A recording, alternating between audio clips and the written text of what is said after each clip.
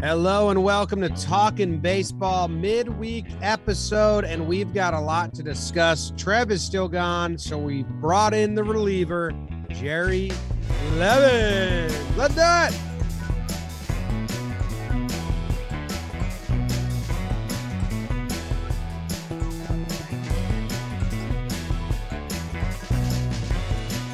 Hello, welcome to Talking Baseball, presented by SeatGeek. My name is Jimmy.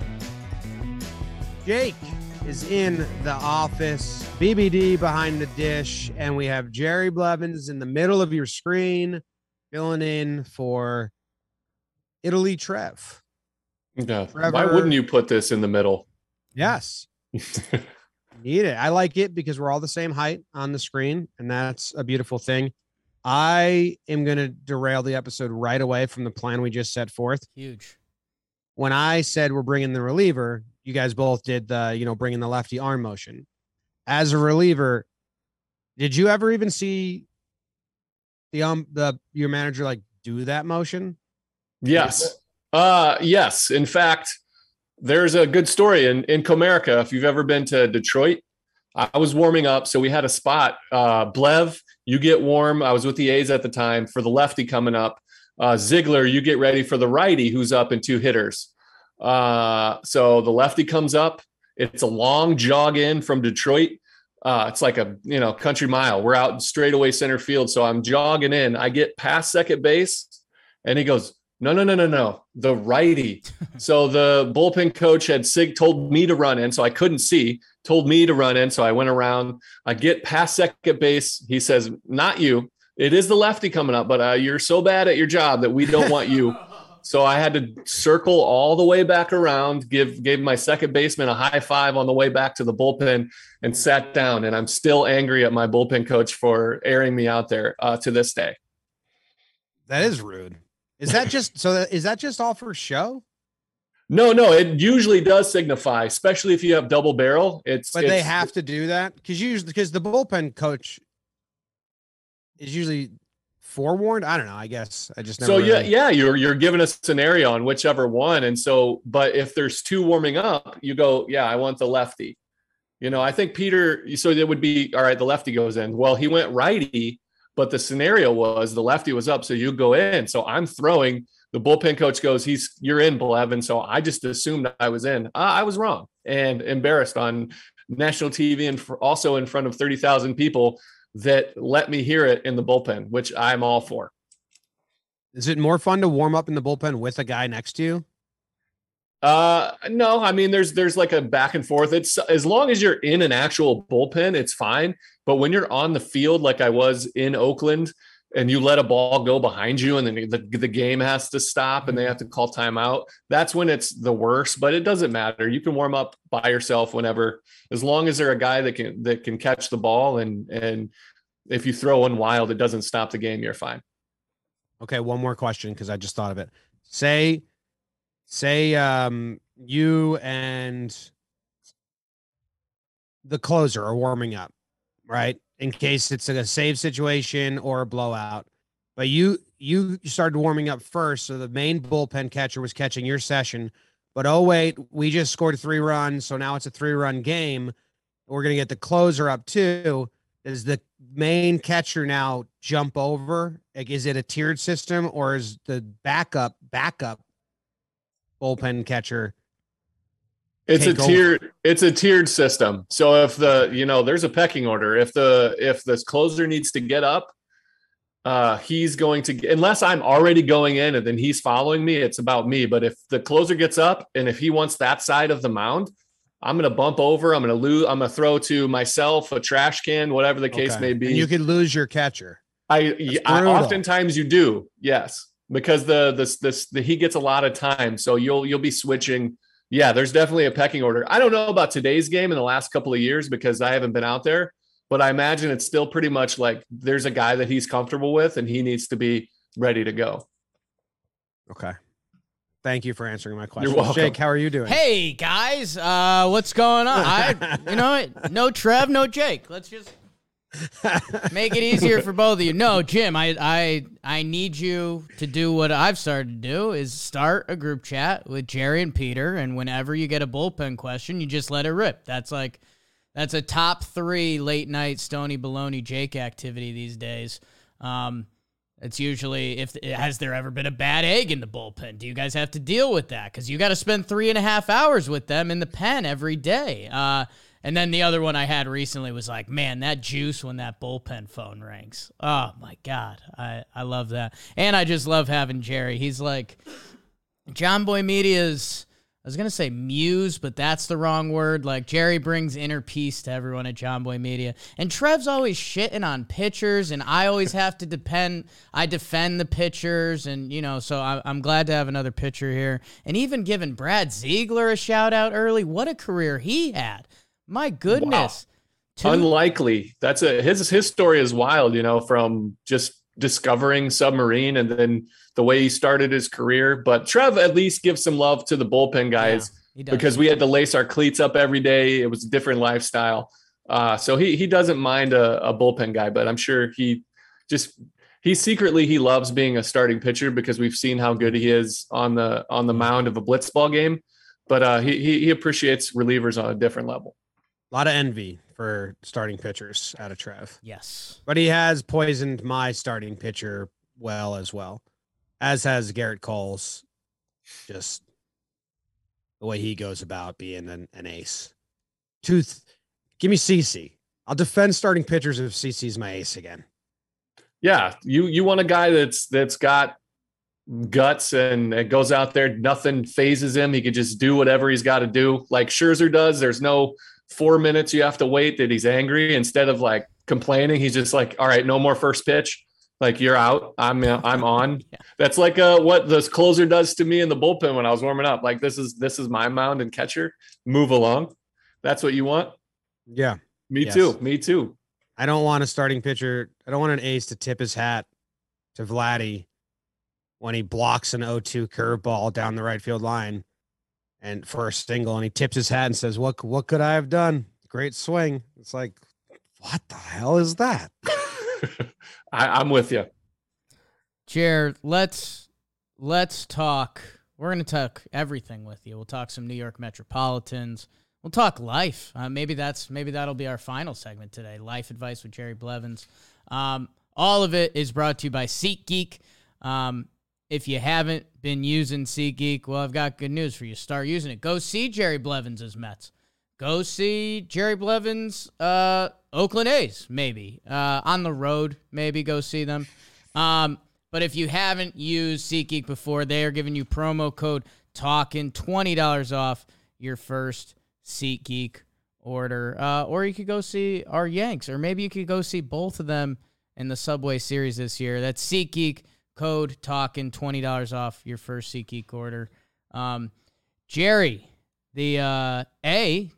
how's Shea Station going? How are the Mets? What do you love about this team? The vibes seem immaculate right now. Give me everything, man. I want to start with Shea Station. I feel like we're starting to get into our groove here. We're getting really good community feedback. We've got a pretty good loyal listening group that we're able to bounce ideas off back and forth. We're getting into the swing of things, and it's so much more fun when the team's playing well, because we started last year right when the team was just taking an absolute turd of a dive. And so we're trying to, Jolly and I are both kind of positive guys. And so we're talking about this team's 13-game road trip that just buried the season as our first month in the game. And so it's much better now. We're off and rolling. We got studio number 2. So we feel like we have a home. It's good, man. It's going really good. As far as the Mets, anything you want to talk about specifically? I mean, I'm a sucker for anything Alonso,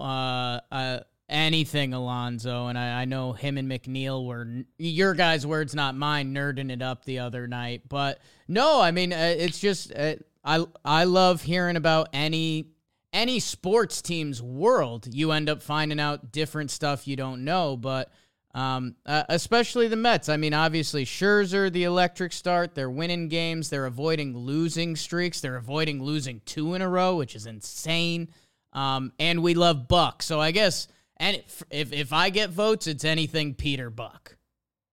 Okay, that's awesome because those are 2 amazing things to talk about. So, you know how the Mets, you coined the phrase, Jake, as Metsy as it getsy. I mean, that's a thing because there's a feel like the other hand is going to fall, like something's bad's about to happen. But with Buck Showalter at the helm, with this new front office and Billy Epler, with Uncle Stevie, with the deep pockets, it just feels different. And it has for a long time. It doesn't feel like your typical Mets team that's going to have some type of collapse or they're going to do something stupid or silly. It just feels like whatever the day is going to bring, with Buck Showalter at the helm, you're going to be steered in the right direction. You're still going to play a proper brand of baseball. They're going to play 27 outs and they're going to fight, man. And that's the key for what he brings. He's always aware. He keeps all the players are like always paying attention and they do weird things like that run. They tried to appeal third and they stole second, like little stuff like that you pretend to pay attention to in spring training as a player have already been employed. Like they've picked a guy off at second base. That's rare, that the Mets never do. That always seems to happen to the Mets. So it's just a better feel. So Buck Showalter brings like a steady presence. So no matter what happens, he's going to be like, everything is okay, guys. We're going to focus on today's game. So that's good. And then I can talk polar bear all day long. Jolly talked about, he's nerd. I call him a goober. I always bring up what Jimmy talks about with him, and he's earnest. He's he's not cool, but he's also very cool because he does the coolest thing in all of sports, which is just mash homers. Yeah. And he does it in a style that's like a throwback to like Jason Giambi days, to where he's going to play an adequate first base, but he's just going to hit home runs and drive in runs. And it's so valuable on this team that doesn't have a ton of power. They don't rely on the long ball. And so he's like the big man on campus for sure. So I love talking both of those guys. Pete Alonso is Pete Alonso. And that is the big guy in Little League who hit home runs. And everyone was like, I mean, it's just because he's big, like he's going to grow out of this, but Pete never grew out of it. And he's not like incredibly bigger than everyone, but that's still kind of like, I just going to go mash. That's what his vibe seems like to me. He cracks Shake and I up in a half, maybe rude way, but half like actual loving. Cause he's like, he just raps to himself in between pitches sometimes. I love it, man. He does. He'll just be, what's the word he says when he's pounding his glove? DM. I'm doing a breakdown on Alonso right now. And, he steps out in between and he's just like nodding his head like he's rapping to himself in between pitches, which is what he did in the home run derby. Yeah. He's fun to watch. I found some really interesting stat on Pete Alonso, which is for the league as well. It's a breakdown that probably will be out before this episode airs. He got hit in the hand the other day. Jordan Hicks was trying to bust him up and in with fastballs. And I was, for the breakdown audience, which vast majority don't even watch full games, trying to just explain, like, it is very hard to hit an up and in fastball if the pitcher's throwing, it's a right on right, left on left, especially if it's really above 95 miles per hour. So I was curious and I wanted to see how many hits Pete has on, it's called zone 1, that quadrant in the zone, up and in 95 plus fastball. 0 in his career. Zero at all. Wow. Never recorded. So, I mean, you have Jordan Hicks on the mound. Obviously, Yachty goes fastball up and in, fastball, like 3 in a row. They end up hitting his hands. Not a knock on Pete. It's really hard to do. He's got a 555 slugging on fastballs career. So he's not really having trouble with them. Yeah. Yeah. You better hit your spot or otherwise you're going to hit him. Yeah. Either way. I thought that was interesting. That is interesting. You think he would just kind of run into one every once in a while, especially knowing that that's their approach, that he would have to cheat and get a turn and burn on one. But you're playing with the results of the pitch location a little. Like I'm sure he might have one that was a little high out of the zone or a little like a ball technically, but high and inside that he might have done that too. But yeah, I just was like 0. Wow, that'll stand out. Back to Alonso's personality. You're right. There's some silly stuff there, but maybe the biggest compliment that I can give to any baseball player is, man, he loves playing baseball. God, when he hit that walk-off homer, like the way he celebrated, it is Little League vibes. I know Jimmy says that. He's a big kid, but man, I just love that. To have that out of that guy every day is a real treat. And I guess kind of spinning off of him a little bit is McNeil, the other guy that we were laughing about being silly the other night, or I think the term you used was not cool. It was the opposite of cool. It was last night. Yeah. He did this little Will Ferrell dance after a home run. After the heckler in San Francisco said he needs to do some lower body lifting because he's got no pop. He goes deep, which was beautiful. He is very uncool. His nickname is the Squirrel. That's not a cool nickname. No, but is him being back to the 311, 364, 807, just tough MFer to get out? Is that one of the bigger changes and feels of this year's Mets team? Yeah, he's a significant reason why the Mets are as formidable as they are. They improved in every aspect, and from Buck and the front office on down, the style of baseball that they play is way better of a brand of baseball. But what he does on the field, especially at the plate, is the epitome of why they're winning, and more importantly, why they're not losing all the time.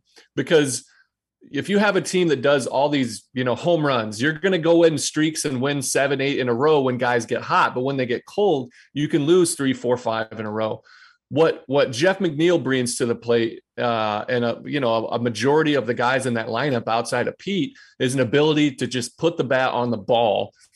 If the defense shifts them, they are going to get beat because he's going to do what it takes to win the ball game, to get on base.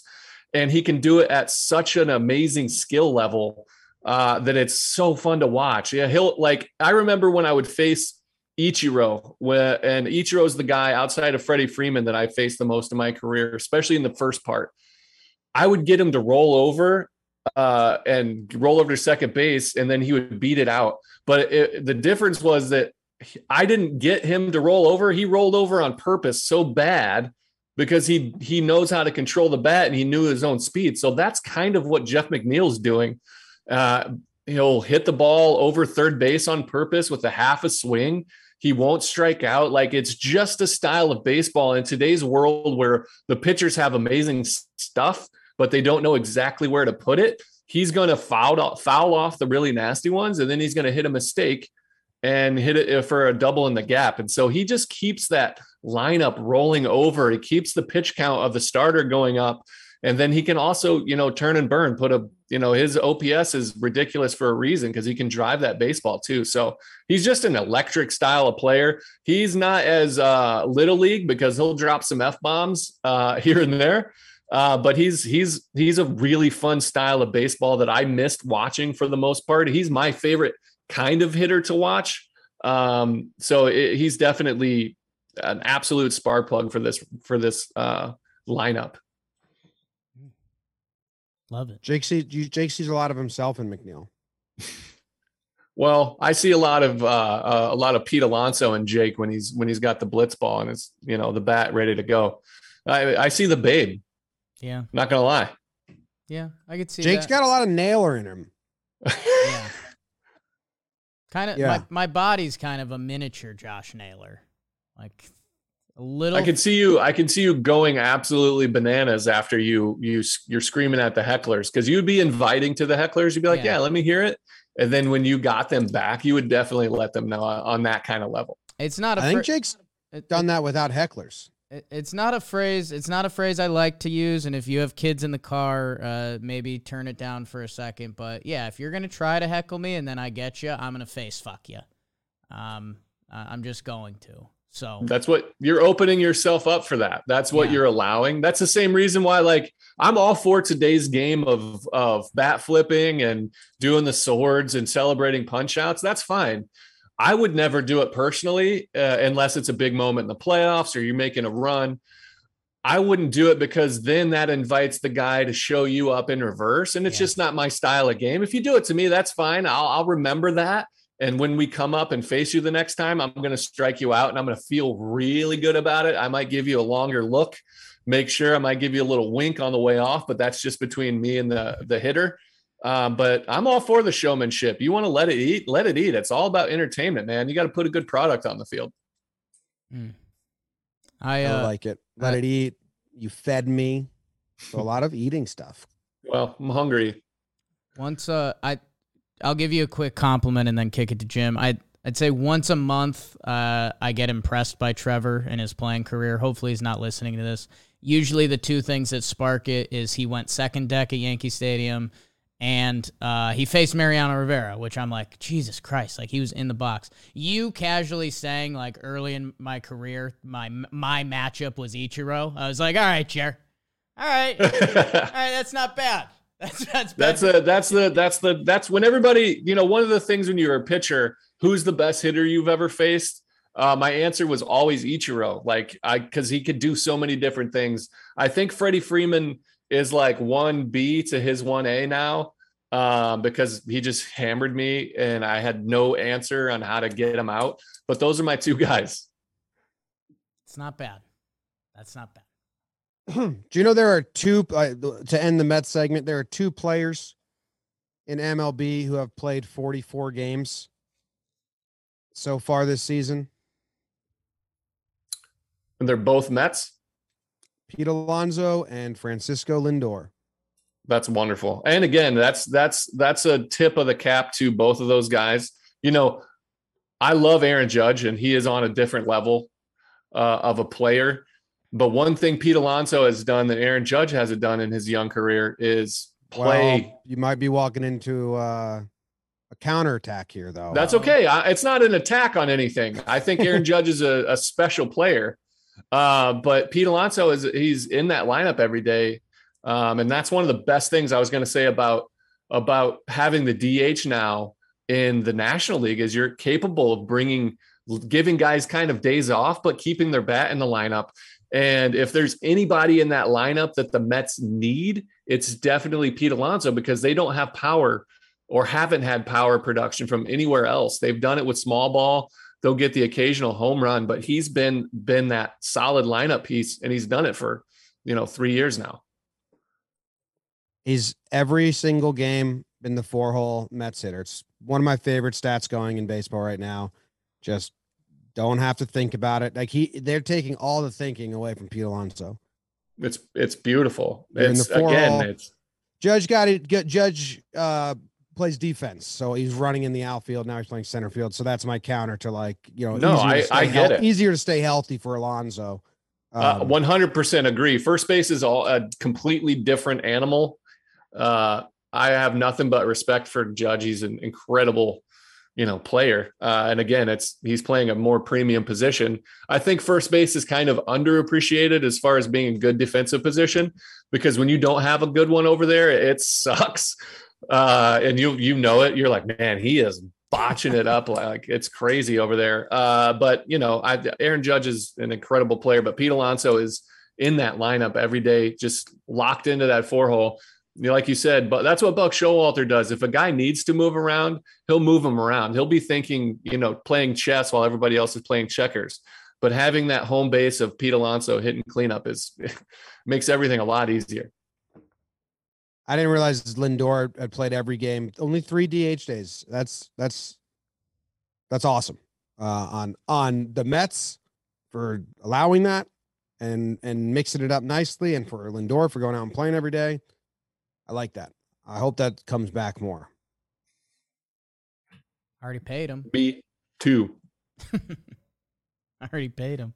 I guess anything, we hit the kind of the hot button Mets topics there. I don't know any guys that we need to deep cut. This is talking baseball. These are people listening to hours of baseball content every week. What are some of the deeper cuts on the Mets that we need to know about or be talking about more?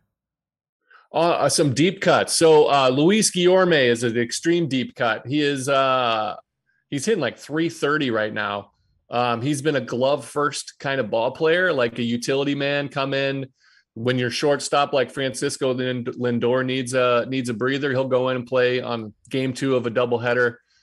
You know, he can play third base. He can play second base. You know, he's kind of frumpy a little bit in the body. He's got like the big beard. The number one thing he's been most known for, I think, is that one of the coolest things that's ever happened on a baseball field is he caught the bat that got thrown into the dugout in spring training, just like a complete badass move. But he's really coming into his own. He is 27 years old. He is playing that stellar defense. He's bounced around playing third base and playing second base and playing shortstop. They're completely different positions, and you have to come in with a different mindset, and he's playing them on a Gold Glove level. And he's also absolutely raking. And for a guy that's basically was on the borderline of making the roster, he's in that lineup every day now. Like that's what Buck Showalter is doing, is keeping it merit based. So if you're worthy of playing time, he's putting you in there. And Guillorme has stepped up in a big way. And the team around him, there's nobody that's bitter because he's playing over top of them. Everybody's like, hey, man, you earned this. We're pushing forward. So that would be the first guy. Love that. Yeah. John Boy Media fan. He is a big-time John Boy Media fan. Yeah. He's the longest at bat he had. He's like a highlight reel with the glove. He's awesome. Yeah. So he's a good one. I asked Jolly, your co-host on Shea Station, and Jolly does a lot of other great stuff with us. I asked him, like, you know, what is it? What's been the biggest difference besides personnel, but like in style? And he said a lot of guys are having long at bats, like good at bats. And I think the under Eddie Escobar's in the top 50 for pitches seen per plate appearance. He's averaging 4, which if you're in the 4s, that means you're going to be upper echelon of the league. His stats aren't great, but that's a way to help. He's doing it. You can tell he's kind of frustrated with the results, but he's doing it as a part of a team. I feel like every time I watch his singular at bats, there's always one pitch that he takes that changes the at bat, like a 1-1 backdoor slider that never gets there, and it's called a strike. And you can see him go, "Are you kidding me?" Like again. And I feel like that happens to him at least twice a game, where he's taking the pitches. I think he's about to just go off. I think he's going to go put together some really good at bats, because he's still contributing, like you said, but he's not dominating, and nobody really is outside of, you know, McNeil, and even Alonso's doing. So I want to give you might know this name, Eric Chavez, the new hitting coach for the Mets, you know, former teammate, a little name drop for you, Jake, former teammate of mine in Oakland, an incredible person, a great human being. He's got these guys feeling so comfortable in their approach at the plate. Guys are taking a lot of pitches, but they're not letting juicy balls go by. They're looking for a zone, and if they don't get that, they'll work deep. They're hitting the ball the other way in a shift. You know, they're getting the guy over to third base with less than 2 outs. They're doing things to win a ball game, and you can see them that they're always thinking big picture. They're never worried about their personal stats, like game to game. They're thinking about at bats, and they're doing all the little things that when you're a super fan of the team and you watch almost every pitch, when guys hustle down, you know, on a ground ball, or they really, you know, chase after a foul ball, or your outfielders are backing up on a pit, like a rundown, guys doing the little things. That's what this team has been doing. Their lineup has been doing the little things, and they're just playing a really appreciative, really finite, fundamental game of baseball. God, now I'm going to have to watch some Eric Chavez highlights tonight. Thanks, Chair. Gotta love it. Man, third base. Six straight Gold Gloves for that guy. Never made an all-star team. Damn. Wild. That's crazy. East Coast bias a little bit there, but he was a slow starter. Who's he competing with? A-Rod? A-Rod. Who else was over there? Adrian Beltre. So that's kind of a good third baseman if you're into that kind of thing. Plouffe. That was Jerry's laugh. Hey, speaking of Trevor Plouffe, I got to tell you guys about Roman really quick. Roman. Because he's in Italy. He's in Italy, and the Roman knows. Jerry, proud Roman knows man, himself. You guys are familiar with Roman. We've talked about them a lot on here. And they actually want us to talk about their T support. We're talking testosterone. Roman T support. It's meant to help men maintain their body's natural testosterone production. That stuff's important, people. It's a proprietary supplement formulated by Roman's in-house doctors. You can't find this blend anywhere else. How about a little ashwagandha for you? That helps your healthy testosterone levels. Magnesium, we're familiar with that. Sure, support muscular health. Vitamin D3, one of Jim's favorite movies. A fat-soluble vitamin that plays a role in bone health and supports several cellular processes. Roman offers flexible monthly plans with free 2-day shipping. What you need to do is go to getroman.com/talkin' today. If you get approved, you'll get $15 off your first order of Roman T support. That's getroman.com/talkin'. Go check them out. $15 off. How about that? Support your tea. Was that ashwagandha? That's ashwagandha, yeah. Ashwagandha, yeah. Yeah, of course. Everybody knows that. Yeah. No, they actually had a bad showing in 2018. It's it looks like it's an evergreen shrub that grows in Asia and Africa. Commonly used for stress. So, okay. All right. Great. I'm Common in. Stuff. I'm in. I mean, I guess we'll change the tone a little bit, Jer. This was the big topic on baseball. We talked about it beforehand, and at this point, this is coming out on Wednesday. Baseball moves quick, which I think in this situation, I don't know if you want to say it's a good thing, but became the story of baseball. Josh Donaldson, Tim Anderson, and what went down. Donaldson got a 1-game suspension. He's appealing it. We kind of had some of our opinions out there, and me and Jimmy, we also, and you said this too, like we like to listen and kind of get Joe's opinion, and he put out that great video, and I know you checked that out too. But I also know you were teammates with Donaldson, so you have some, more layers of the onion to peel back. So what do you got? Yeah, first of all, like Joe's opinion, he pretty much nailed kind of how I feel about it without having that kind of insider's perspective.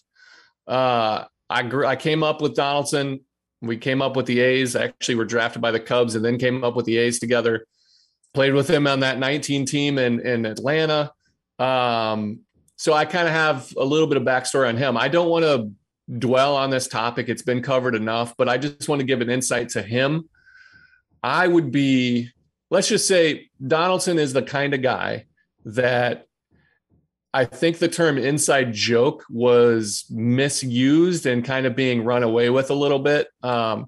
It's not an inside joke. It's a joke that he probably took because he thought what Tim Anderson said about calling himself the modern day Jackie Robinson as an absurd statement to make just because of how historical of a figure.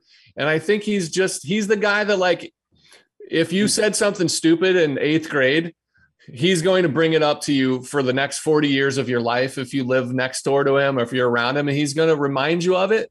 And so I think he was just taking that approach, obviously in the context of all of the racial subtext that goes in and him, apparently the guys not liking each other, or at least TA definitely not liking JD. JD doesn't take any of that into context. He's just like, hey, man, I think you made a silly comment comparing yourself to one of the greatest American historical figures, not to mention Hall of Fame baseball players. So I'm going to make fun of you for saying that name. That's just my piece on it. I like JD. He's still a friend of mine today. I don't think it was racially motivated, but again, I'm a white guy. Like, it's not for me to say how it was interpreted in any sense. So I'm not saying one guy was wrong. I would never, knowing that the possibility of it being taken out of context for me, I wouldn't have said something along those lines, but that's not JD. But I loved what he did. I think he handled it, didn't try to fight. I think he said, hey, let's have a conversation about it, because I think that is really important. If you want to grow, the only way to get smarter, to get informed, is to have a conversation about it. I wanted to commend him for saying, hey, man, if I offended you, I apologize. Let's have a conversation. School me. It sucks for the black players to have to instruct and educate white guys, but without us knowing any better, sometimes you got to have a conversation. And so I just wanted to show support for a friend of mine and say, whatever the case may be, you can learn from things and move forward. I think it's a good thing for people to talk about. I think it's for me, it's a situation that's pretty clear. You can understand what happened, or at least how I'm drawing it up. Like, Tim Anderson has a whole article where he talks about what Jackie Robinson means to him and says all this poignant stuff, and then makes a quip about how he's doing the same thing with the fun barrier. He's like the Jackie, and we don't get video, we don't get audio. We have no idea if he chuckled while he said that. It just becomes the only quote people know from the article.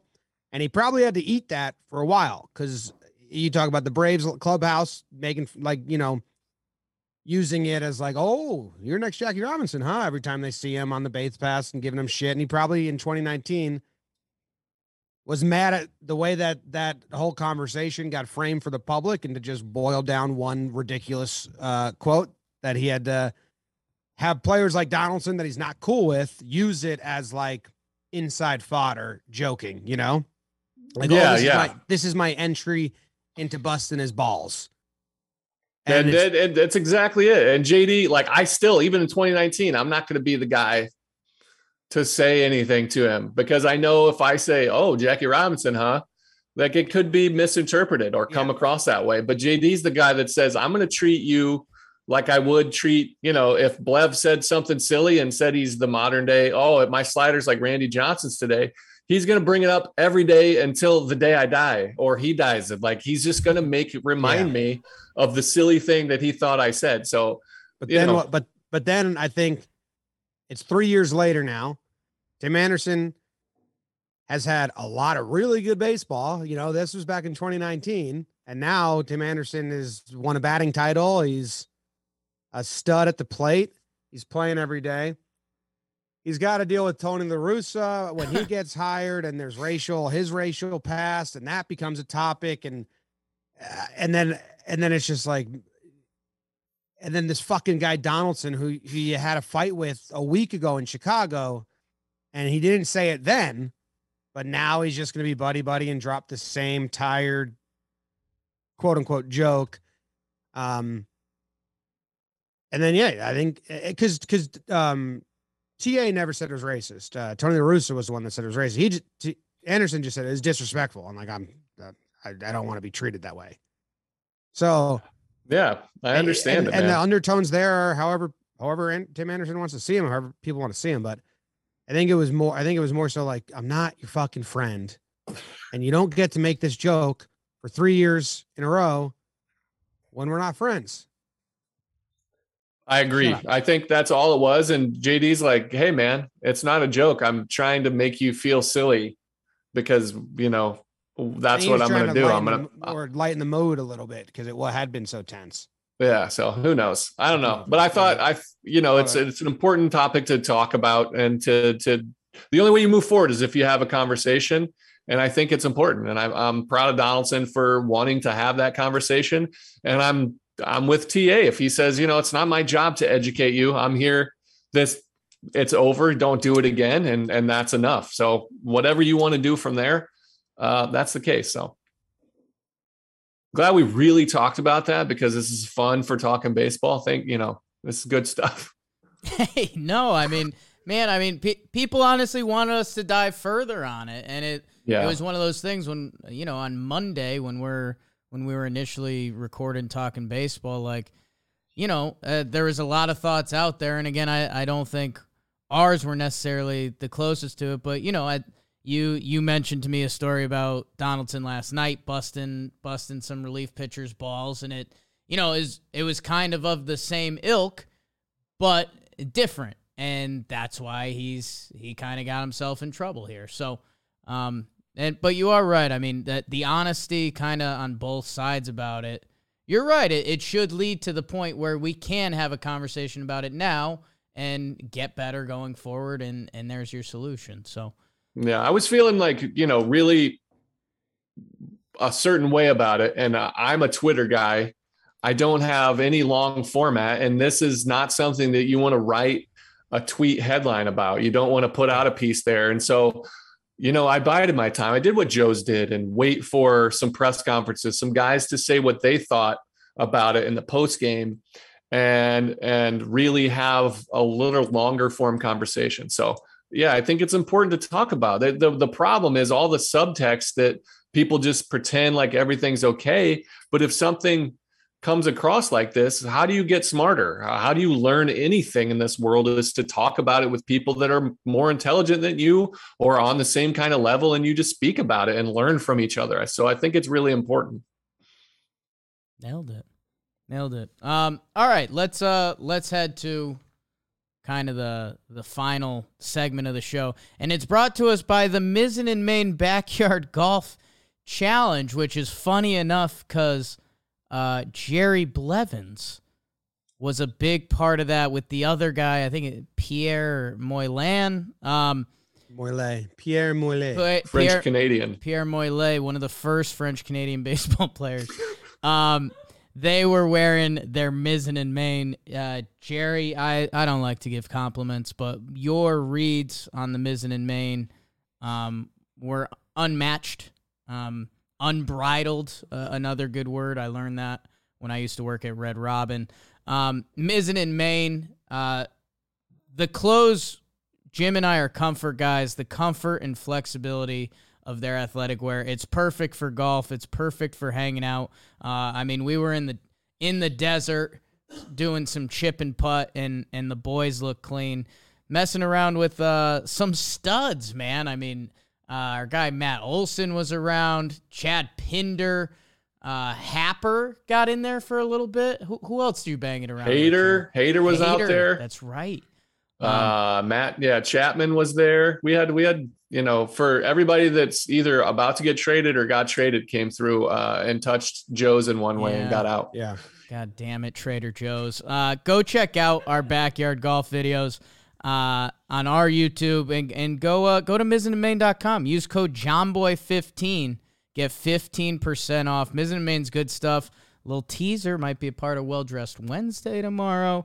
We love Mizzen and Main. They get it. They have some fun. They had fun with us. So go to them, mizzenandmain.com. Code JOHNBOY15, 15% off.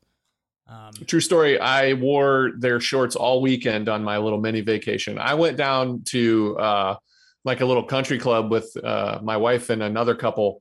I didn't get to go for 2 weeks on a European excursion. Yeah.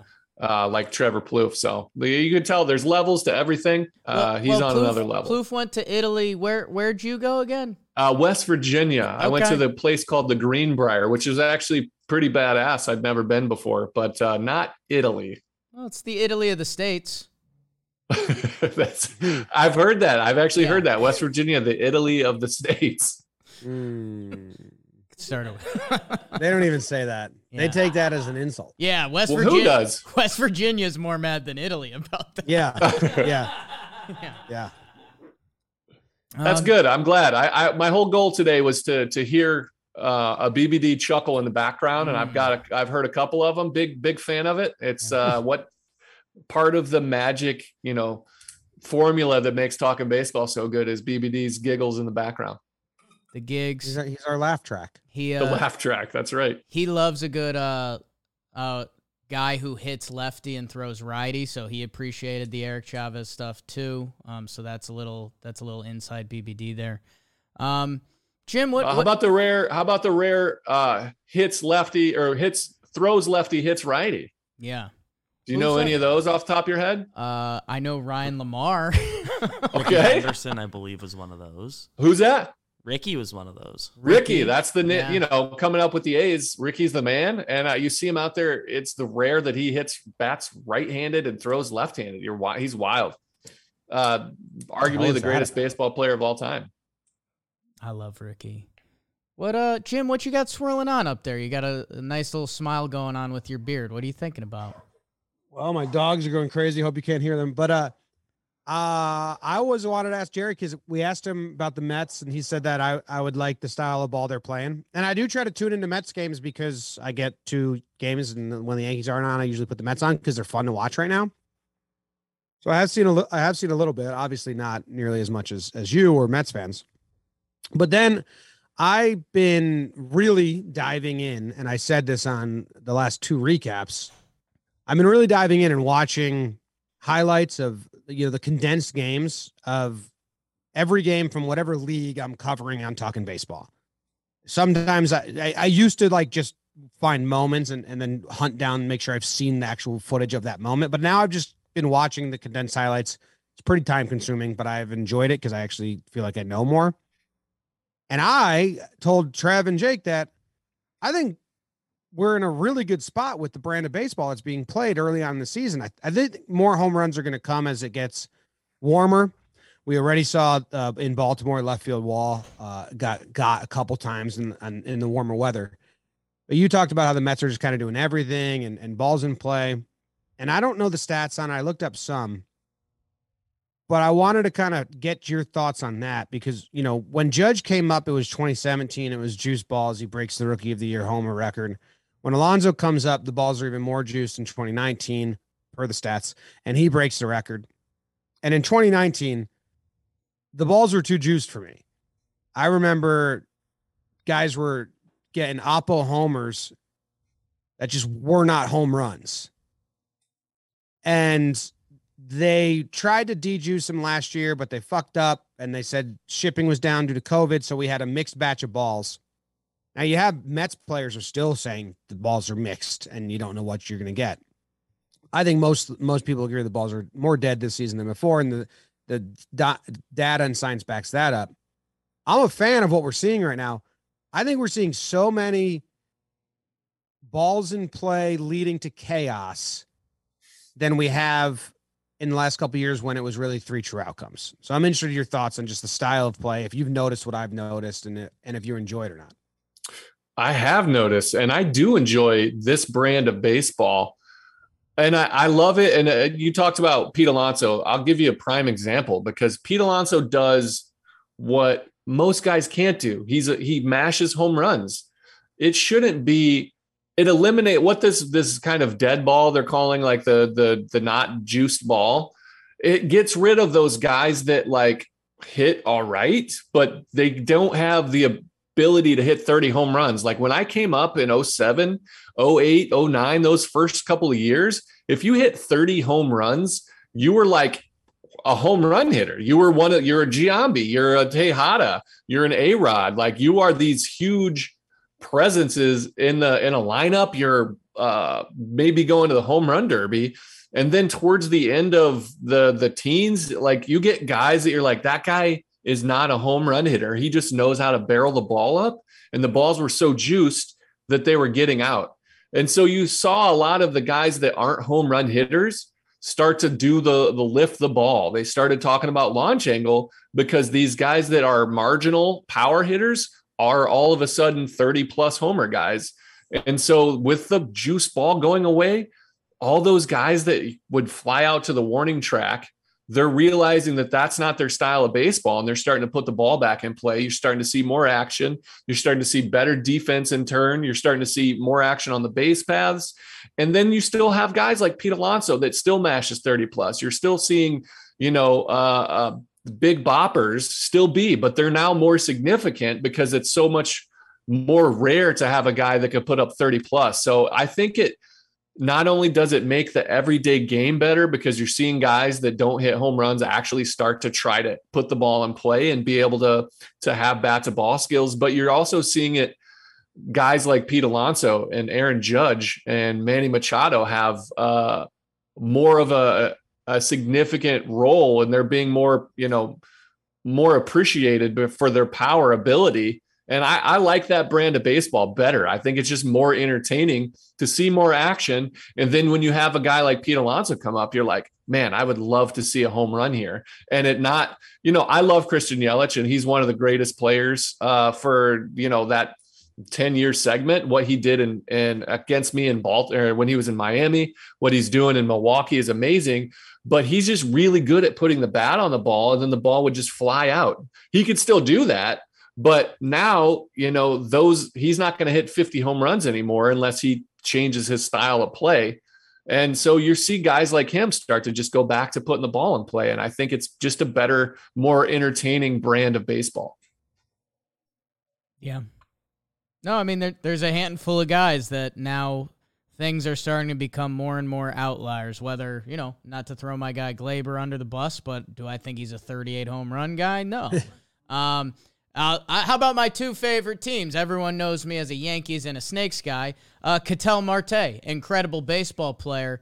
I think he put up 32 home runs in 19. His career high outside of that is 14.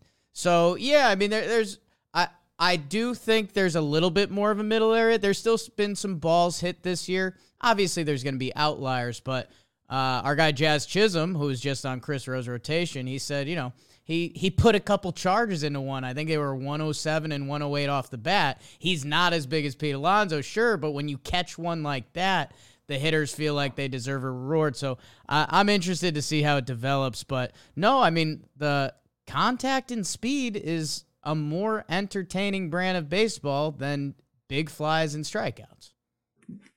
We'll see like a 107, 108, like you said, Jimmy, earlier, is when the weather starts to warm up, you're starting to see those balls fly a little bit farther and get out. But it eliminates all those like BS home runs that are like, how many, again, it's the short porch and right, but of those 3 home runs that Rizzo hit at Yankee Stadium, not one of them was hit 100 miles per hour. Like, again, that's a short porch, but you're going to eliminate those style of home runs where you just didn't get it. Like, so I think it's going to emphasize the power hitting home run guys. You'll see the guys that can truly mash be appreciated. And then those Ketel Marte, who's an amazing baseball player, he shouldn't try to hit 30 plus home runs. He should try to hit gap to gap, and he'll run into 15, 20 of them. And that's just, it's a simple fact that he shouldn't be a 30 plus home run guy.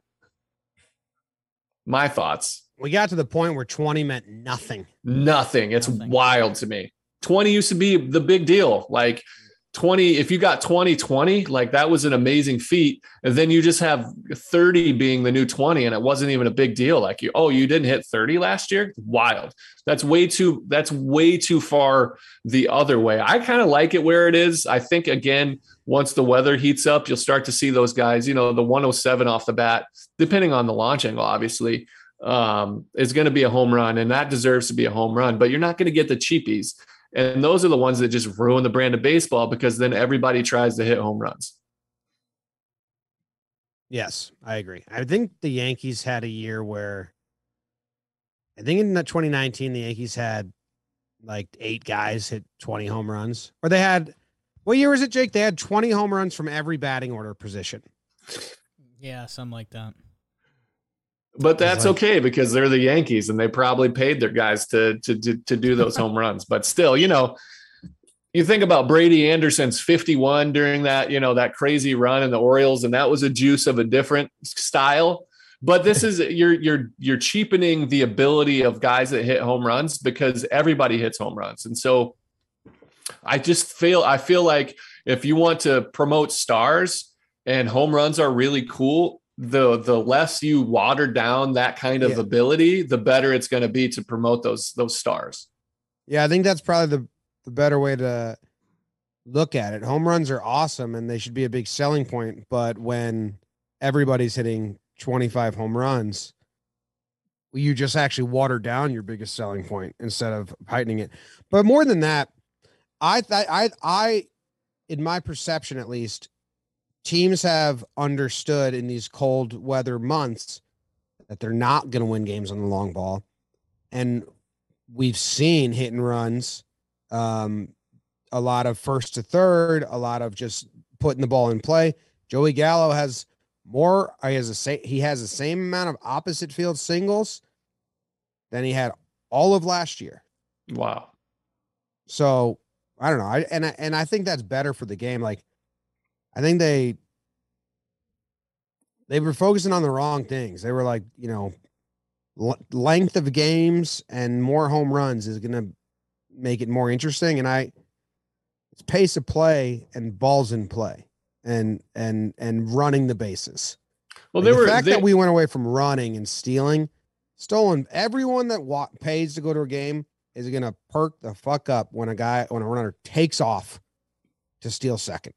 Well, you want to know, like, you think about like your superstars when you're a kid looking up to, like, players that play, they weren't even playing the same style of baseball in the big leagues as you were playing in A ball.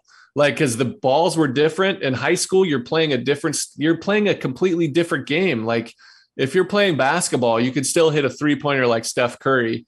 He's not all of a sudden dunking from the 3-point line. Like, there's still somebody that you can look up to and be like, I could style my game after that. Well, when everybody's hitting 25 home runs and the leader on your little league team has 2, you can't like pretend to try to lift the ball, because that's just, you can do a Steph Curry jump shot, but you can't do, the lift and separate like you're going to pop out to second base. So I just think it's better for the kids to watch how to play the right style of baseball. And I think it's just going to trickle down. And I think we're at a golden era with all the superstars that are coming up, the Juan Sotos, all the young, super, really talented athletes in today's game, with Adley Rutschman just coming up. Like, it's a really exciting time to be a fan of baseball. And I think we're at like a new precipice for the baseball world to be significant in the American culture again. I'm just really excited about this time of baseball. I agree. Also makes me laugh to like certain teams didn't care about defense anymore in the infield. Like, legitimately would sign guys and then just play him. I'm thinking of Moustakas when I think of it, but there's other guys too. Like Justin Turner, it's like at second, that's in times when the shift, like, we don't care.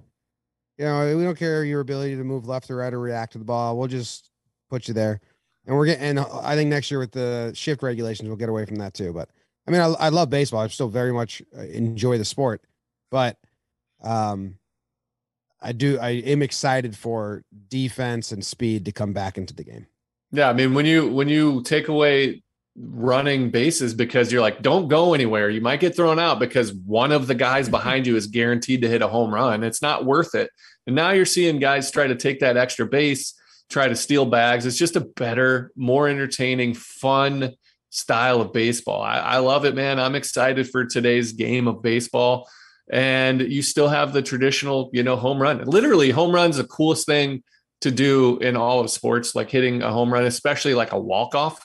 I'm so jealous that I was like only a pitcher for the most part. I love pitching. It's still my favorite, but I never got to hit a home run. Like, that would be amazing. Like, it's literally the coolest thing in all of sports. Did you have pop? If you took BP, did you have pop? No, I could run, especially when the juice balls. I'm a bat to ball kind of guy. I grew up, my field I played on in Ohio, there was a railroad tracks in left center field, and that was like the home run. And so I never learned to pull the ball batting left-handed. I always tried to hit it to left center field. And so when I got to high school, I literally didn't know how to pull it. So I have no pop. Plus, I don't know if you've seen these biceps. They're not really they're not built for like quick bursts of speed. I'm more of the long, I've got the Jacob deGrom body minus the 100-mile-an-hour fastball. Wiry. I think there's been more home runs hit this year than last year already. in the same amount of days and times too, which is interesting.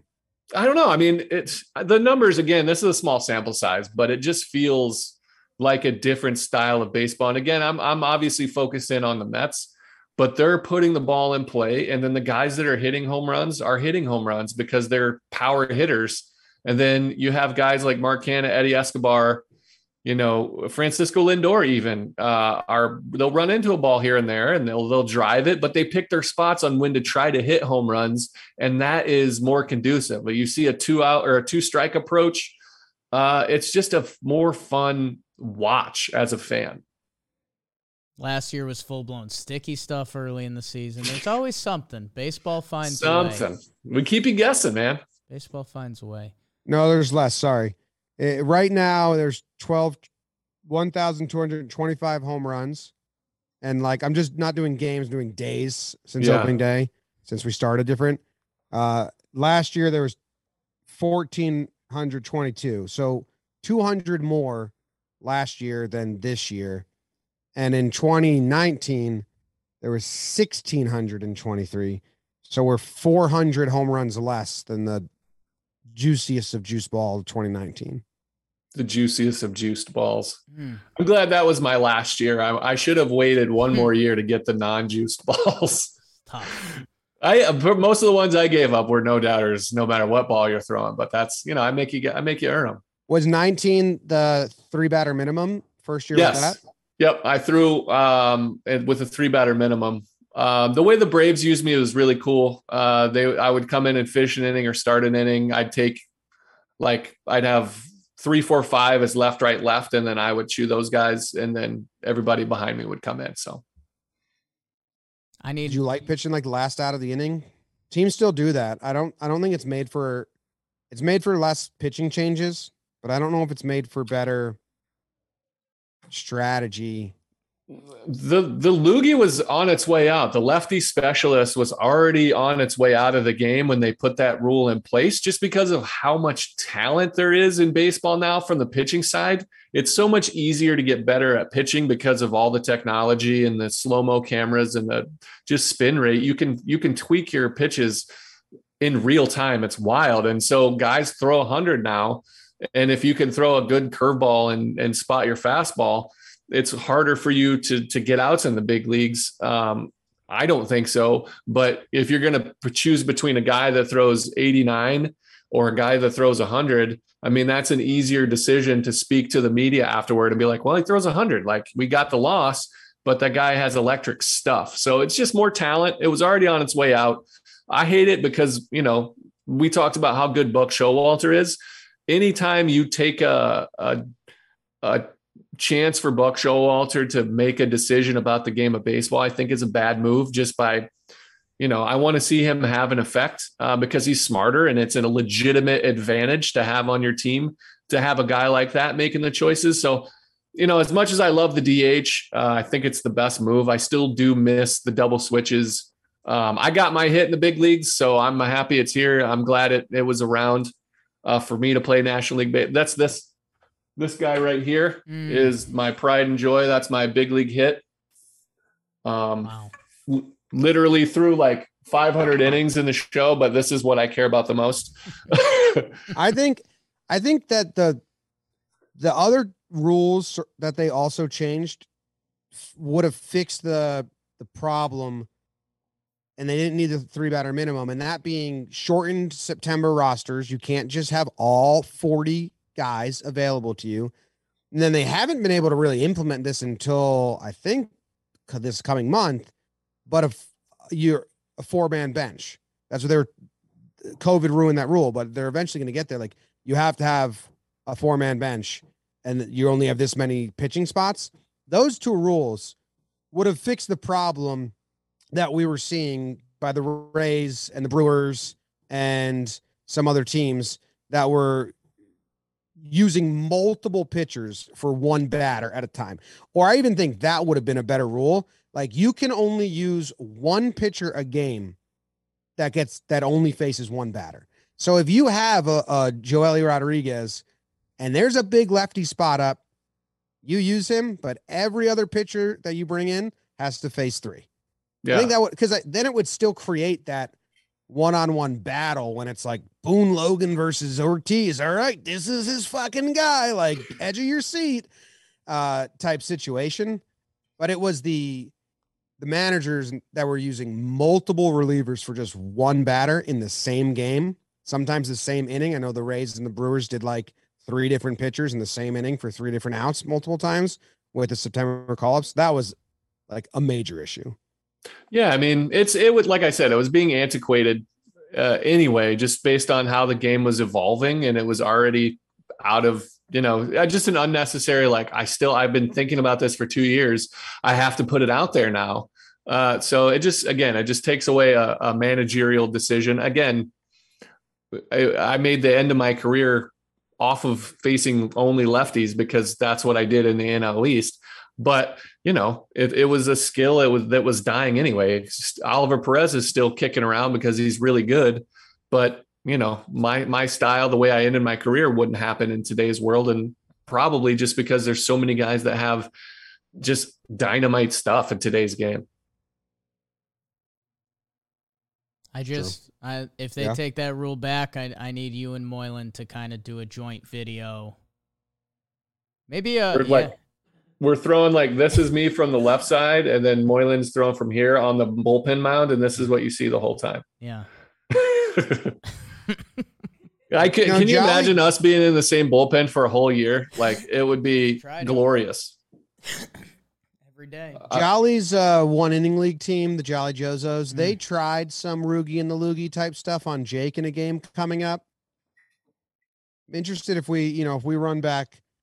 I don't know if you and Moylan want to pitch, but we definitely need, some dual delivery situation. I'm in, man. I don't think facing Jake is a proper sample for anything because the guy is the Babe Ruth of blitzball.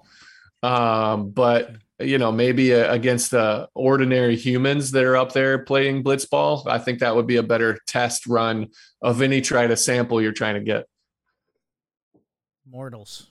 Mere mortals. Mortals would be good for you. Awesome. Hey, well, thank you for coming on. Hey, my pleasure, man. It was we covered a plethora of things out here. I heard you guys use amalgamation. That was nice. I'm learning lots of stuff. That was me. I used that so casually. You crushed it without having any idea if it was a real word. Turns out it was. You nailed it too, and I used it properly. Mm-hmm. But yeah, amalgamation. Crushed it. Where Shea Station, obviously, where you got some SNY stuff coming up. What else you got? Yeah, so I'll be covering, you talked about the Subway Series. I'll do the pre and post game for SNY. I'm going to do the radio color commentary for the A's when they come to Cleveland. I'm in Ohio here. So when they come and play the Guardians, I'm just going to drive over and do the color there for that series, which is really exciting. I love doing radio. It's a completely different thing, but I got to give the people what they want, which is this, like we talked about earlier. Mm-hmm. So I got to do TV. So I'm going to be in New York quite a bit, especially come late July through September. So I've got like a mini vacation coming up doing this stuff. So I've been at home for a while, but it's about to kick back up. Beauty. Well, we'll see you out here. What'd you say, Jake? I said we'll see you out here. Oh, okay. Yeah. Yeah. You guys got jams, like your music, your intro, outro. Shout out Mikey Rotino. He does the Shea Station ones too. Okay. All right. I could feel it. Slapping bass right there. Mm-hmm. Bring the hair back. Come on. I don't have that time. It's pretty long right now. Yeah, that's not bad. I mean, that's crazy. It just goes up.